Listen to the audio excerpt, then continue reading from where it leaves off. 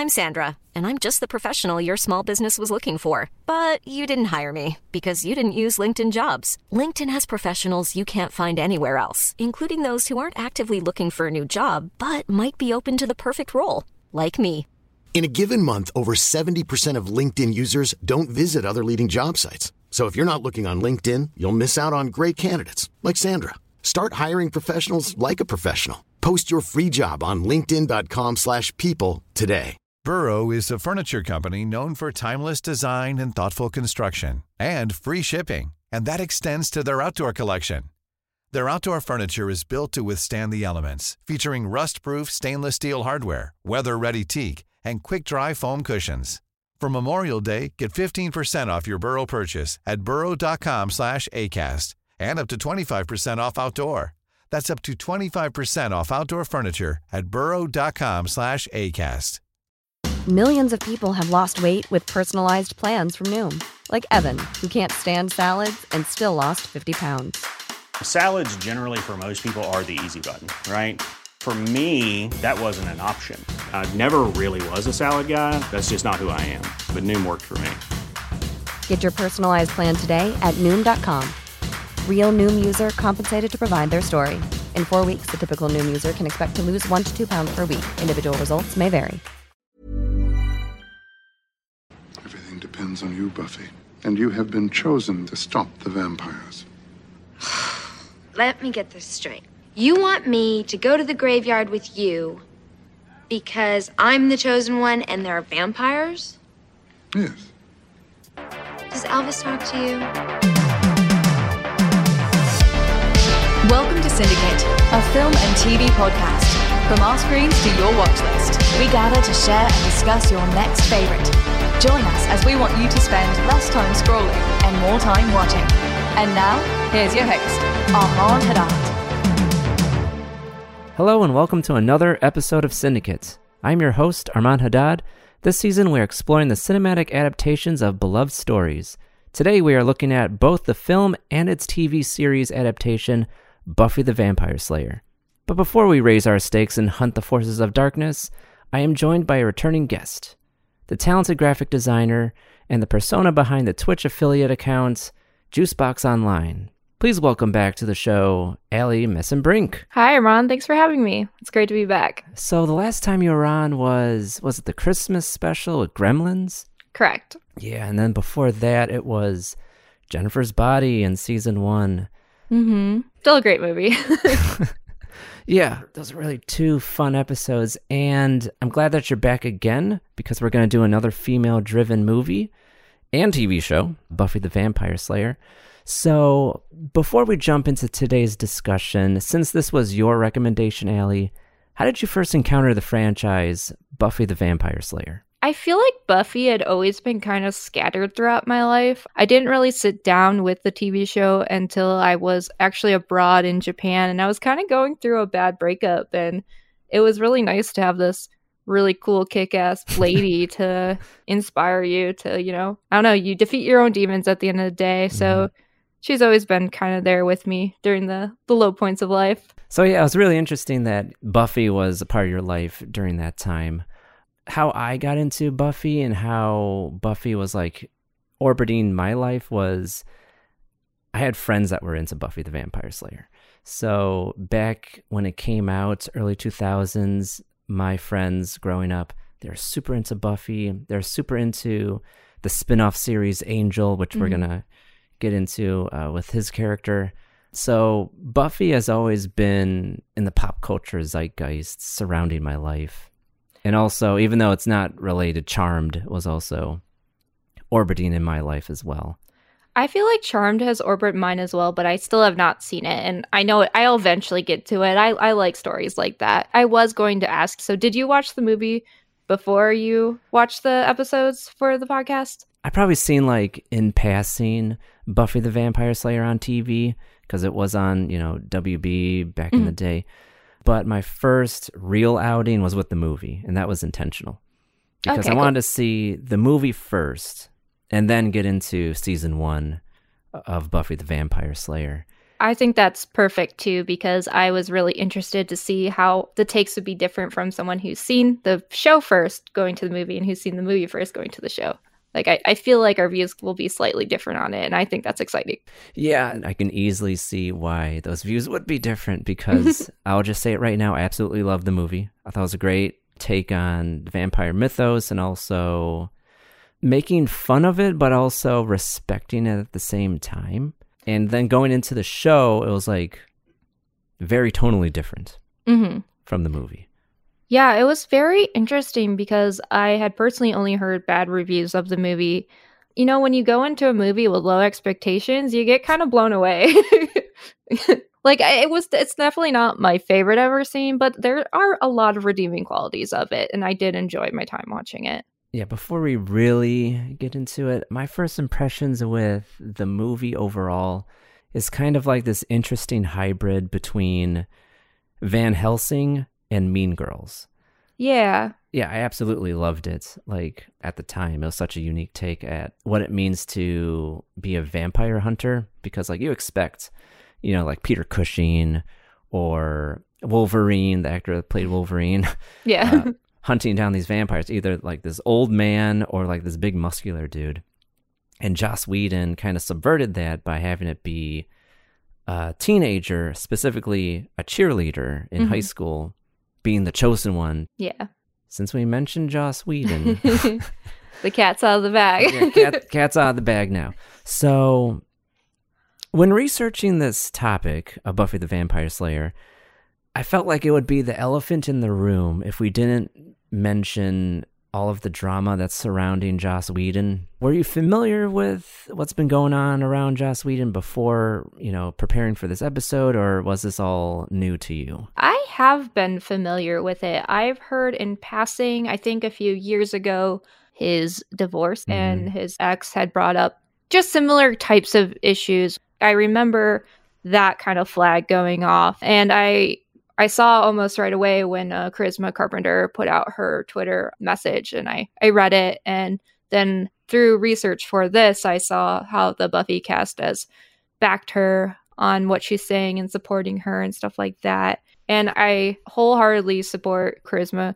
It's definitely hard as a woman in a male-driven field, and it's getting better, but it's still going to be hard at the end of the day. And I think it's fair to stand with Charisma and who are affected by stuff like this. And it's okay to be sad and heartbroken over people you care about making really bad decisions, because a lot of Joss Whedon's work is some of my favorite works. I love Dollhouse. I love his movies, and they've always been very warm and good in my life. And I know it's kind of like therapy words to say, like it makes me feel warm inside, but I can still enjoy those things and be appreciative for the good in it, the good actors, actresses, people who put love in it. And at the end of the day, not everyone's going to be perfect, and it's okay to be sad when people let you down like that. Yeah, to go into the whole Charisma thing, I guess before I get into that, are you a fan of Harry Potter? I think that's kind of like, you know, a similar theme. Like, Harry Potter was really big in my life. I've made a lot of good friendships because of Harry Potter, and it kind of feels icky to like it because there's all the J.K. Rowling stuff coming out. Right. But there's a part of me that's always going to like it. I guess that's a very interesting parallel. You haven't explicitly said it, but it does feel like more people are willing to cancel J.K. Rowling stuff. Yeah, like, so I grew up on the Harry Potter novels. You know, coincidentally, it's around the same time when Buffy the Vampire Slayer came out, you know, the late 90s, early 2000s.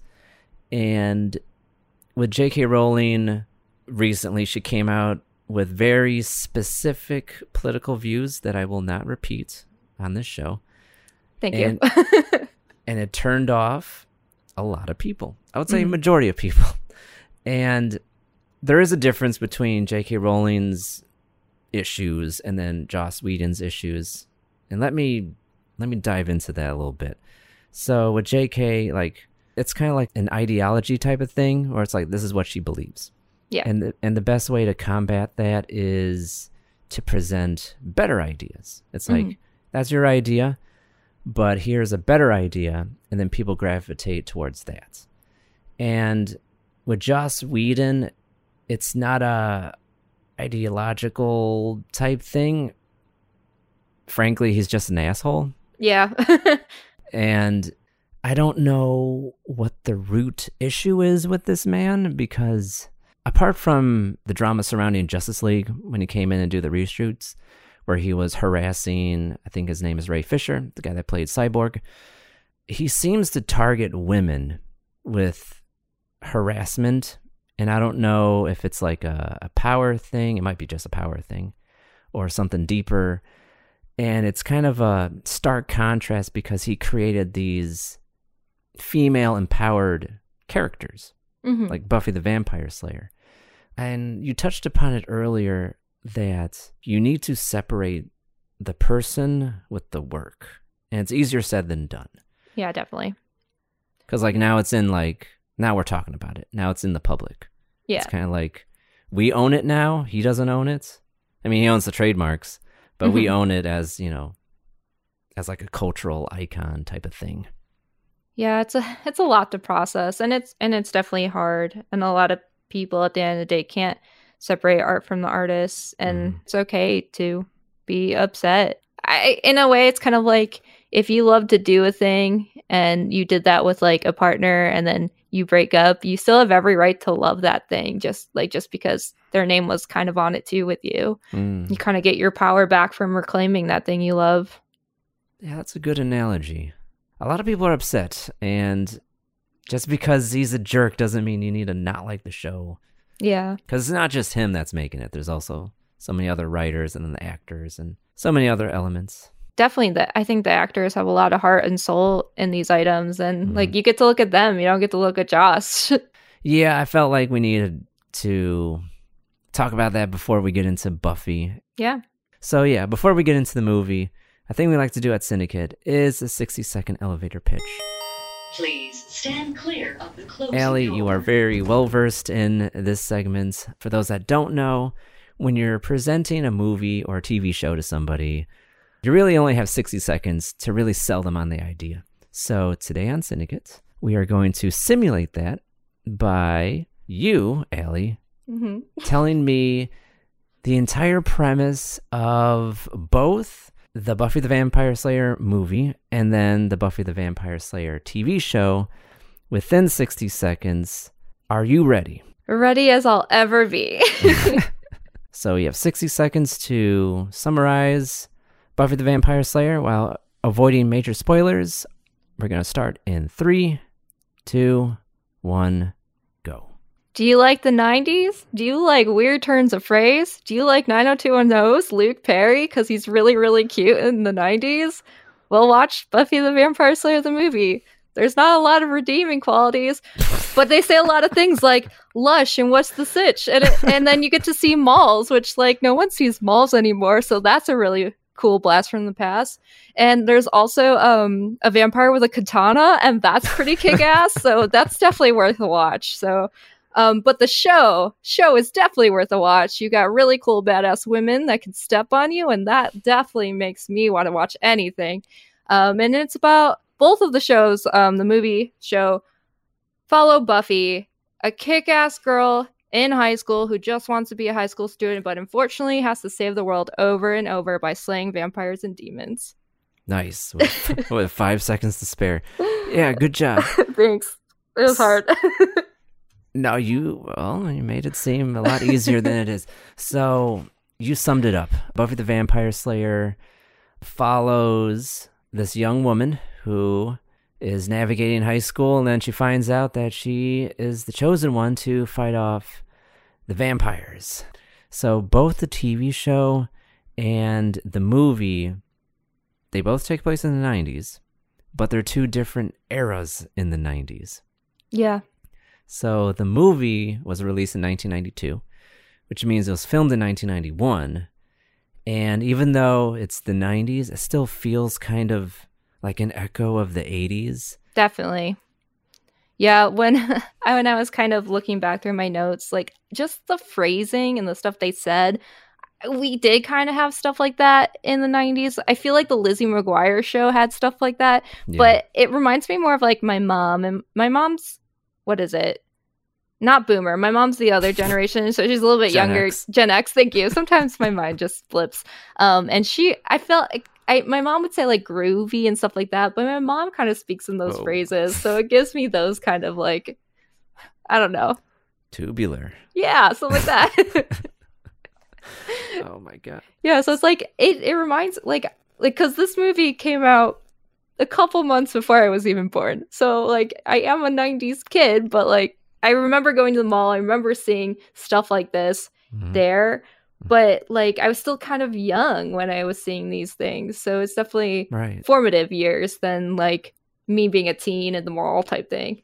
Yeah, because like what's interesting with the aesthetic, it's very bright. There's a lot of pastel colors and the use of neon lights, especially in the mall scenes. It's like, whoa, I remember that. I weirdly got like Rugrats vibes. I know Rugrats came out later, but I was just like, I don't know. I felt Rugrats. Yeah, because Rugrats used a lot of sharp edges with like, their images, and like, I don't know. It felt like it was like being a parody of the time. But in my heart of hearts, I was like, I don't think it's being a parody. I think this is what the aesthetic was back then. It's like, oh, it's being retro. No, it's being genuine. Yeah. It feels tacky with like where we are today with fashion and style. But back then, that was probably the height of it. So, yeah, going off of that. So the movie opens with like a very short scene of like Europe, and the caption was like the Dark Ages, and it shows like the birth of the vampire slayers, of like, I think this monk bestowing this stake to this young woman who looks like a princess. And then it hard cuts to the future where it's Southern California, and then the caption is the Light Ages. Yeah, that was really cute. So the movie takes place in the 90s, and this movie, for me, checked all the boxes with like what I look for in like an 80s movie, where it's like, it's a little bit campy, the threat is still taken seriously, and there's like genuine funny moments in it, or it's unintentionally funny. You know, I can't tell with some of these scenes. Yeah, I thought it was a good time. Because like, same with you, I went in with very low expectations, but I guess when your expectations are as low as dinosaur bones, anything's going to be good. Yeah. So many cameos in it too, which is very surprising. Speaking of, so Ben Affleck, he's in it. What? Yeah, he's in the basketball scene. He has one line, and he didn't do it well enough that they dubbed over it. So there's an article online. I forgot who put it out. Yeah, he's like, that's not my voice. They dubbed over it. I guess I was terrible. Damn. I also saw a cameo. I didn't go back to look at it myself, but in the few episodes of the TV show I've watched, they don't introduce Oz, but Oz becomes a big character in the Buffy thing. Apparently, he's one of the vampires in a very, very like split-second cut. So I read that somewhere online, and I still have yet to go confirm myself. But if that's true, that's also cool that there was like kind of some overlap between show and movie. Even though the movie, and we'll get into the show in a little bit, even though the movie is so tonally different than the TV show, it's a very serious take on the whole Buffy character. Even the vampires look different from going from the movie to the TV show.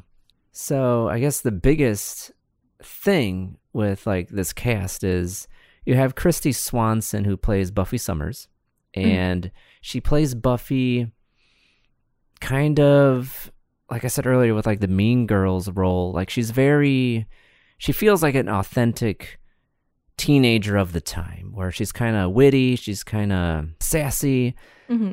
I thought it was a fun take on the Buffy character. Yeah, she's got her little clique. She knows how to, push buttons, but also be a friend. I really like, I might be getting ahead of myself, but like when you meet Pike, she's like, that's a fish. Like, what are you talking about? She's really funny. I loved her performance as Buffy. that was my introduction to the character of Buffy Summers. Yeah, I mean, Sarah is always gonna, be my Buffy because I started there. But I think Christy did a great job, and I think it's kind of evident throughout the film. You can see how she starts dropping those phrases. She becomes a little bit more serious as she takes on this role of Slayer. I think she, showed Buffy's growth, and I did enjoy it. Thought she was fun. Even though I feel like the Buffy movie is like a precursor to the show, because there are some continuations from the movie to the TV show. So in the movie, Donald Sutherland's character, Merrick, who's kind of like this old sage type of character, pretty much tells Buffy, like, hey, you are the chosen one. You are the one who will fight off the vampires. And there's always one in each generation. And this is you. The one thing that I really liked, which was weird, but it made the whole Buffy movie unique, which is one of the attributes of the vampire hunters is that they feel cramps when a vampire is near. And I was like, oh, that's silly, but it's also really creative way to like incorporate these female vampire hunters and why it's important. So it's kind of like that Lord of the Rings moment where Frodo gets the sword and it glows blue when orcs are near. Yeah, I loved what she said in response to Merrick telling her, like, hey, you're going to feel cramps when vampires are near. She's like, great, my PMS is going to tell me when vampires are near. They already suck in general. I wouldn't want them as a honing device for vampires. No, thank you. I guess Joss Whedon dropped that. He was like, no, nope.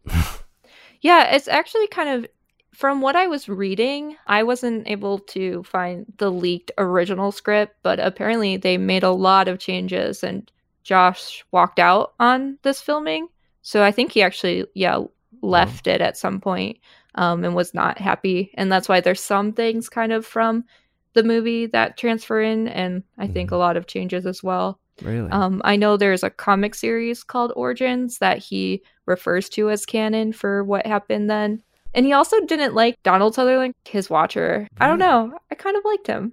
So Joss Whedon didn't like the movie? I don't think he likes the Buffy movie at all. Huh. So don't feel guilt if you like this movie. I don't think he wants his name on it. I love it then. Yeah, that surprises me because like usually if your character that you're creating it ends up being in a feature movie, you'd be like, oh, even though that's not exactly how I pictured her, it's still my creation on the big screen, So for him to have a fit and walk off stage, it's kind of like a precursor of what's going to happen later in his life. Yeah, I guess the signs were there. Oh, little did we know. So yeah, to wrap up the movie, and then we can get into the TV show, Buffy trains to be a vampire hunter, and then she has to save her school from this vampire horde where the muscle is Pee Wee Herman, Paul Rubens. He plays the vampire. He's Pee Wee Herman? Yeah, that's Pee Wee Herman. Okay. I mean, I just know Pee Wee Herman as this weird entity. I've never really stared at him. So I was shocked when I was like, he's in Buffy the Vampire Slayer, and then he's a vampire that almost unrecognizable because he has a goatee and he has long hair. But some of the camera angles, I'm like, there he is. I see his face. Here's a cool fact. A crocodile can't stick out its tongue. Another cool fact, you can get short-term health insurance for a month or just under a year in some states. United Healthcare short-term insurance plans are designed for people who are between jobs, coming off their parents' plan, or turning a side hustle into a full-time gig. Underwritten by Golden Rule Insurance Company, they offer flexible, budget-friendly coverage with access to a nationwide network of doctors and hospitals. Get more cool facts about United Healthcare short-term plans at uh1.com. Millions of people have lost weight with personalized plans from Noom. Like Evan, who can't stand salads and still lost 50 pounds. Salads generally for most people are the easy button, right? For me, that wasn't an option. I never really was a salad guy. That's just not who I am. But Noom worked for me. Get your personalized plan today at Noom.com. Real Noom user compensated to provide their story. In 4 weeks, the typical Noom user can expect to lose 1 to 2 pounds per week. Individual results may vary. But yeah, and then the main bad guy, his name is Lothos. And Yeah, I had to put on subtitles. I was like, what are they saying? I don't know why. I could not like keep people there, because there were two people who kind of looked the same, and it was Ben, and it was the first guy who gets murdered. So one thing I liked about this movie, not to like get kind of sidetracked, but I thought there was really fun subplots, and that's what really kept me engaged. So in the beginning of the film, you get to meet Buffy's boyfriend and his friends, and one of them leaves and gets murdered. And then there's this subplot where Pike, which is Luke Perry's character, and his friend Ben, and they meet them at the movies, and they're kind of assholes. Through the plot progressing, Ben gets turned to a vampire, and so Pike and Buffy are kind of get pushed together in fighting these vampires because Ben is dead, and then stuff at our school is happening. They showed a lot of lore through Ben. They showed that you can't see the reflection through the pictures that don't work. You can't be let into a house. You need to be invited in, because Pike wouldn't let him in because he was still kind of drunk. He was like, just go home, blah, blah. Yeah. I was like, oh, there's actually all this really fun subplot going on outside of the main plot, which I kind of enjoyed a little bit better. Yeah, I mean, you explained it. Like, the subplots added to the movie. It didn't detract from the movie. And also, it respected the vampire lore. Because, like, not only did it set up the rules, but it, like, was a wink and a nod to, like, previous vampire stories. Like, with the whole can't see the reflection, that's, like, Dracula. And then my favorite scene is when Ben is, like, floating outside Pike's window. Yeah. I don't know if it's intentional or not. So, in the 70s... there's a TV movie called Salem's Lot, which was a book adaptation from Stephen King's book. And there's a famous scene where the vampire's outside the window and he's like hovering, "Oh, let me in." Oh, maybe. Yeah, I could see that. I haven't seen it myself, but if it's a vampire thing, I should go watch it right now. It's actually really good. And it's also, made in the 70s, so it's going to be a little bit slow. But if you like vampires, good movie. But anyways, I really liked Pike's character. I was surprised at liking Pike. Also, one thing that was interesting, so they had pointy ears, as some vampires do, but they kind of felt mermaidish. Like, that's what I see, like, like there was a point up top and then like a little one at the bottom. It's like kind of siren-y. I don't know. It's very unique, I feel, for a vampire. I don't know if this is part of the lore of Buffy the Vampire Slayer, but like, there feels like there's a hierarchy with these vampires.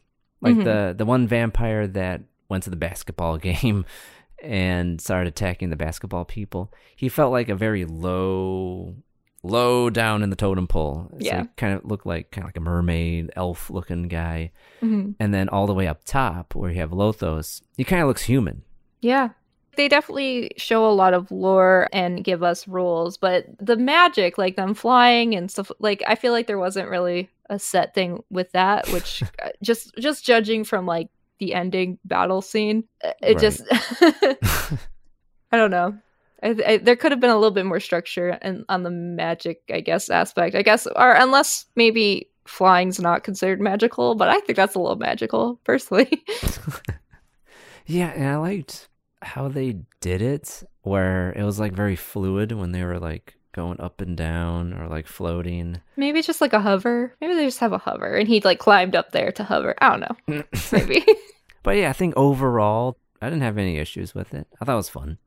It was fun. I really was enjoying it up until the Merrick scene. And it just started to feel like a lot of the emotion kind of left with Merrick's sacrifice. But I like his sacrifice because it was set up with them talking earlier in the movie where he said, "I'm here to watch. I'm never to interfere, never to help. I'm here to, teach you." And then he kind of breaks what he said by showing like he cared for Buffy then. And I enjoyed that act, but it felt, and I know like she's technically glamored or whatever, but I just felt like there was a weird tone shift here. And maybe this is when maybe the writing changed a bit. I don't know. There felt like a tone shift from here. And then like the dance was fun, but I honestly couldn't really follow a lot of what was happening. That's when Joss Whedon left the set. Is it? No, I have no idea, but I wouldn't be surprised. Yeah, I really liked Donald Sutherland's character of the Watcher. I thought he was good. Like, he was a good mentor for Buffy to show her the ropes. And when he had his like Obi-Wan Kenobi moment where he dies, so Buffy can, be propelled to defeat the main bad guy. Yeah, like, I agree with you. A lot of the emotional weight just went.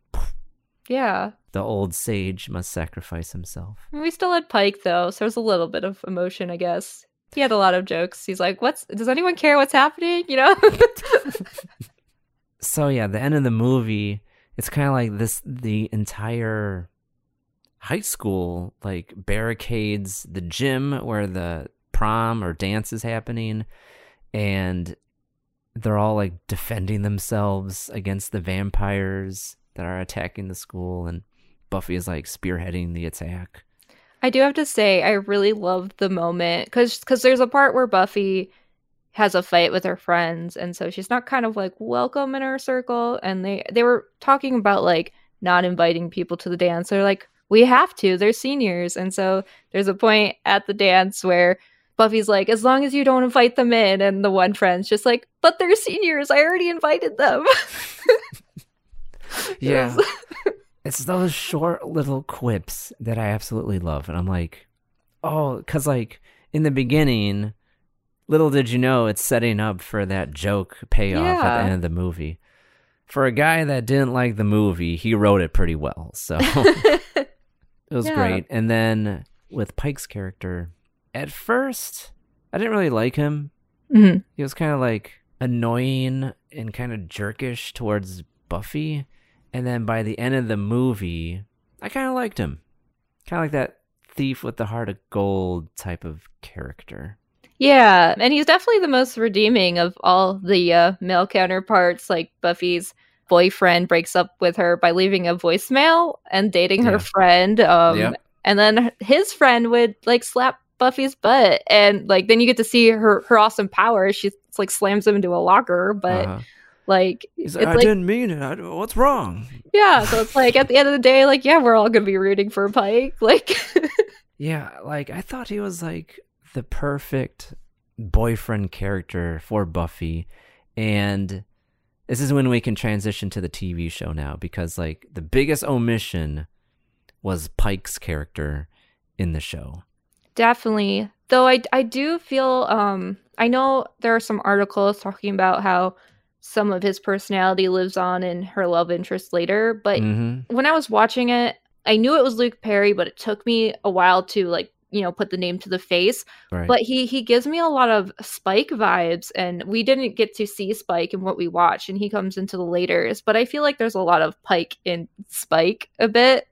Yeah, with Pike, even though he was omitted from the TV show, I felt like Pike was proto-Angel. Mm-hmm.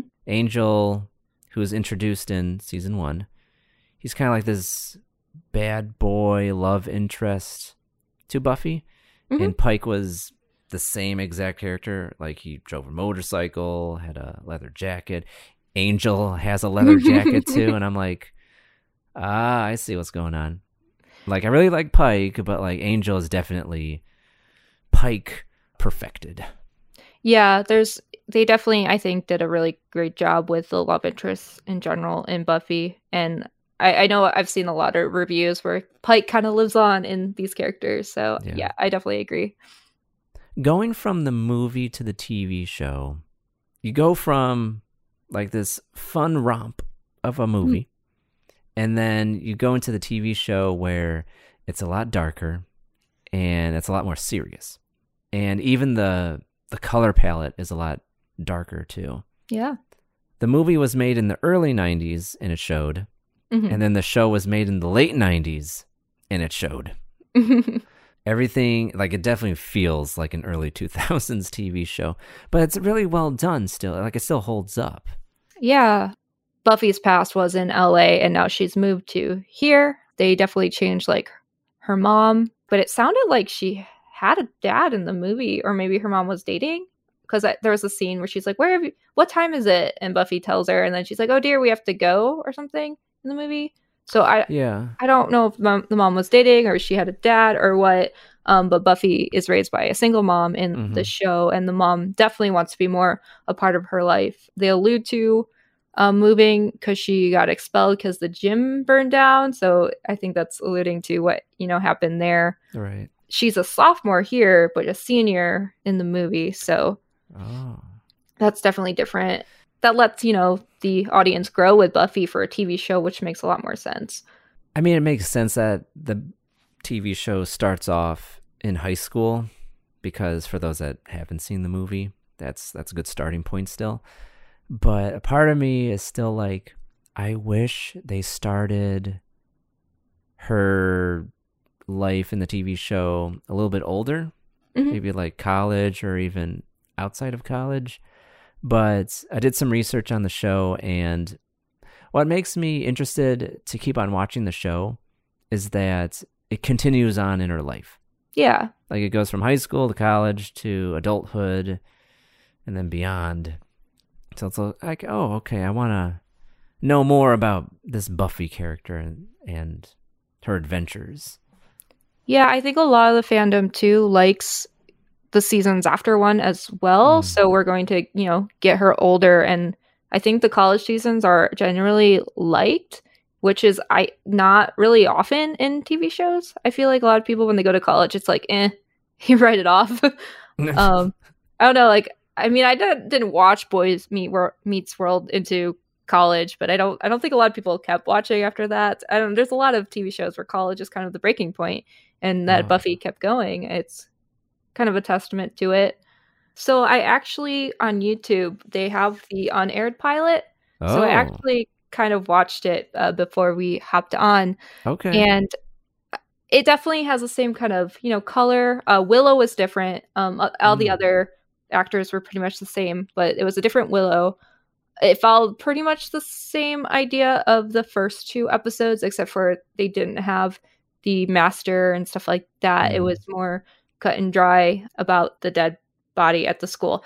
Buffy transfers there. It just says like, I'm going to do better at school. But there's a little bit more instances of the movie Buffy. She blows this big bubble and she says like, lush and what's the sitch? And she uses more of those catchphrases to allude to that Buffy. So I don't know if they wanted to hold on to a little bit more of the movie Buffy, and maybe after like testing it with people, maybe they threw that out, and maybe they wanted to follow this, the path from the movie where Buffy was a little bit more hardened and like, like there's so much more to life than like going out and buying stuff. Like this is serious. And maybe that's why they kept that darker tone. Right. Maybe that was like workshopped. Cause I noticed she was a little bit more her movie self in the pilot.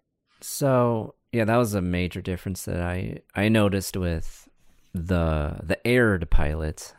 So in the movie you have Christy Swanson, who is very bubbly, very, a fun character. And then what's interesting about Sarah Michelle Gellar's take on Buffy in the TV show is that there is this hardened nature to her. There's this like, I've seen some shit, and she's a lot more serious, and she's a lot more cautious about the whole vampire threats. While earlier in the movie, her younger self. Her older, younger self. Alternate reality, younger self from a different star system. Yeah, she doesn't take the threat seriously. Like, she's like, kind of like, oh, vampires, oh boy. I gotta go to cheerleading, sorry. I can't miss practice. But you must. Don't you understand? Yeah, like, that's why I'm more interested in seeing Sarah Michelle Gellar portrayal of Buffy as an adult. Yeah. Because I think that's where her acting shines. And you can tell, too. Like, she's very comfortable in the serious scenes that she's in, rather than the scenes where she's, like, trying to act like a teenager, even though she's in her 20s. And it's funny now because I actually talk about this a lot with friends that like I look very young to people. I'm getting close to 30 and people still think I'm early 20s. And I really think it's because of how we cast people. Like they'll put late 20 people as as 16-year-olds, and it's crazy. And she's 21, and she's like trying to be a 16-year-old. That's probably closer than a lot of like TV shows this day, sadly, too. Yeah, I think I was watching a movie where like it was supposed to be high schoolers, but like obviously looked like 30 or 40 years old. And Yeah. it's like, these are grown ass men. It's so wild. It's like maybe that's why it would have worked better as her in college, but I don't know. But anyways, I liked that there are the nuances from the movie because the first 2 episodes are like one story together. And to me, kind of paralleled the movie in a little way. In the movie, so Pee Wee Herman's character wants to res his master, and we get that also in the pilot where I think Luke is trying to resurrect his master, and we learn that where Buffy's moved is the Hellmouth. So this is like a big activity spot where demons and stuff like that are going to be coming out of, and so she has to deal with like, you know, a master being resurrected. And so you kind of get that same similar story, but just different place, different criteria. And there are also these different nuances with vampires being categorized as demons, which a lot of lore does, but that opens it up so she can fight other things like Monster of the Week. And, you know, going into the TV show, I kind of expected either the first episode or the first season to like recap or like do like a TV version of the movie. And it kind of did. I liked how they pivoted from, so the movie is like exclusively vampires. And in the TV show, there's kind of like 2 intro sequences. It's like, oops, all monsters. Yeah. And they describe Buffy as one generation has the Slayer. And they detail that it's not just vampires, but also demons. Yeah, and I like how in season 1, this school is on top of a Hellmouth. And it's a good excuse to have all these, like you said, Monster of the Week creatures come out for Buffy to fight. And I think that type of format for Buffy the Vampire Slayer works really well. Definitely. And you can have it go as long as you want, where in this episode, she is fighting a witch, or in this episode, she's fighting an insect lady. But yeah, I liked how the entire season was tied together with the vampires trying to resurrect their master. Yeah. And then at the end, she defeats the master. But just you wait, there's going to be a new threat in season 2. So always got to raise the stakes, literally and metaphorically. Yes, exactly. So the show in this format of Monster of the Week works for the Buffy character. And I wanted to bring this up to you because we talked about it during Jennifer's Body, how Diablo Cody tried to spawn that into a TV show. Yeah. And since recording till now, I've been racking my brain on how that would look like. Because I was thinking about, I was like, okay, Buffy the Vampire Slayer, she's fighting other creatures. Makes sense. She's a slayer. But with, say, Jennifer's Body were to use Needy's character, how would that work? If they made a TV show, I feel like they would have to follow with Jennifer's kills, like following that time when she was transitioning through all that new stuff. And that would be, you wouldn't get a lot of seasons, but that could be doable for a season if they did a spinoff. If it was, I think we might have touched on this, but you had mentioned the Devil's Kettle, right? Devil's Kettle. Yeah. If that in itself could be like a Hellmouth where other things are coming from there. It was like a nexus between dimensions, and that's why they sacrificed Jennifer at this waterfall called Devil's Kettle. It makes sense. So yeah. I think it's just Needy's character. You would have to radically change her character, probably. Kind of like with Buffy from movie to the TV show. Yeah. Because like Needy is very vengeful, and I don't think that would work as a long-term TV show. Maybe instead of her going off to find the band, they come back for an encore performance. Something happens there. Maybe she gets her revenge, but then maybe she gets like their book, and maybe there's all these people who've done all these worships there, and maybe it's like this whole revenge hit list. I don't know, something like that.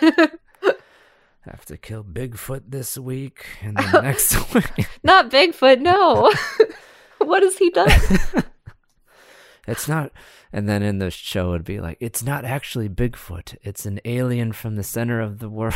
I feel like we're going X-Files now. Yeah, maybe. It's a whole bunch of TV shows into one. Diablo, if you're listening, take note. We have great ideas. So, to end the show, here on Syndicate, we like to do one reason why. So, I'm going to ask you, Allie, what is the one reason you would give somebody to watch both the TV show and the movie Buffy the Vampire Slayer? For the movie, I think one reason why to watch it, I personally love to see where actors started, how they've grown, and I think it's really great to see Luke Perry, Ben Affleck, things like that. It's fun to see. That's it. It was fun, but you don't need to see it. It was good for the feels, nostalgia. For the TV show, I think one reason to see it is the wonderful characters, how they are unique and have drive and have their own autonomy, and how much Buffy is a kick-ass woman and can do girly things, and she inspired kind of a generation of women, and I think it's worth it to give her a shot. That is very nicely put. And then for me, the reason why I would recommend Buffy the Vampire Slayer movie is because, like you said, not only do you see where all these actors come from, their humble beginnings, but also it's like a fun romp on the whole vampire subgenre. And yeah, you don't have to see it. Will I watch it again? No, but I'm glad I watched it. It was a fun time. And then to watch the TV show, I would say if you want to like deep dive into like kind of like demonology and to learn more in a fun and exciting way, definitely check out Buffy the Vampire Slayer TV show. So yeah, that would be my reasons why. Mom deserves the best, and there's no better place to shop for Mother's Day than Whole Foods Market. They're your destination for unbeatable savings, from premium gifts to show-stopping flowers and irresistible desserts. Start by saving 33% with Prime on all body care and candles. Then get a 15-stem bunch of tulips for just $9.99 each with Prime. Round out Mom's menu with festive rosé, irresistible berry chantilly cake, and more special treats. Come celebrate Mother's Day at Whole Foods Market. Want flexibility? Take yoga. Want flexibility with your health insurance? Check out United Healthcare Insurance Plans. Underwritten by Golden Rule Insurance Company, they offer flexible, budget-friendly medical, dental, and vision coverage that may be right for you. More at UH1.com. Even when we're on a budget, we still deserve nice things. Quince is a place to scoop up stunning high-end goods for 50 to 80% less than similar brands. They have buttery soft cashmere sweaters starting at $50, luxurious Italian leather bags, and so much more. Plus, Quince only works with factories that use safe, ethical, and responsible manufacturing. Get the high-end goods you'll love without the high price tag with Quince. Go to quince.com/style for free shipping and 365-day returns. But that's it for this time on Syndicates. We hope you enjoyed yourself. We've been talking about Buffy the Vampire Slayer. Please check it out where it is available. And now I would like to take a moment to thank my guest, Allie, for coming on to the show. Thank you so much for having me. It's always a blast. You're welcome. If you'd like to keep the conversation going, please add us on your favorite social media platform at Syndicates. That is CINEDICATE, Syndicate on Instagram, Twitter, Facebook, and Letterboxd. And if you have any questions or film recommendations, please email us at info@syndicate.com or visit the website syndicate.com. And until next time, stop that scroll and spend more time watching. Goodbye.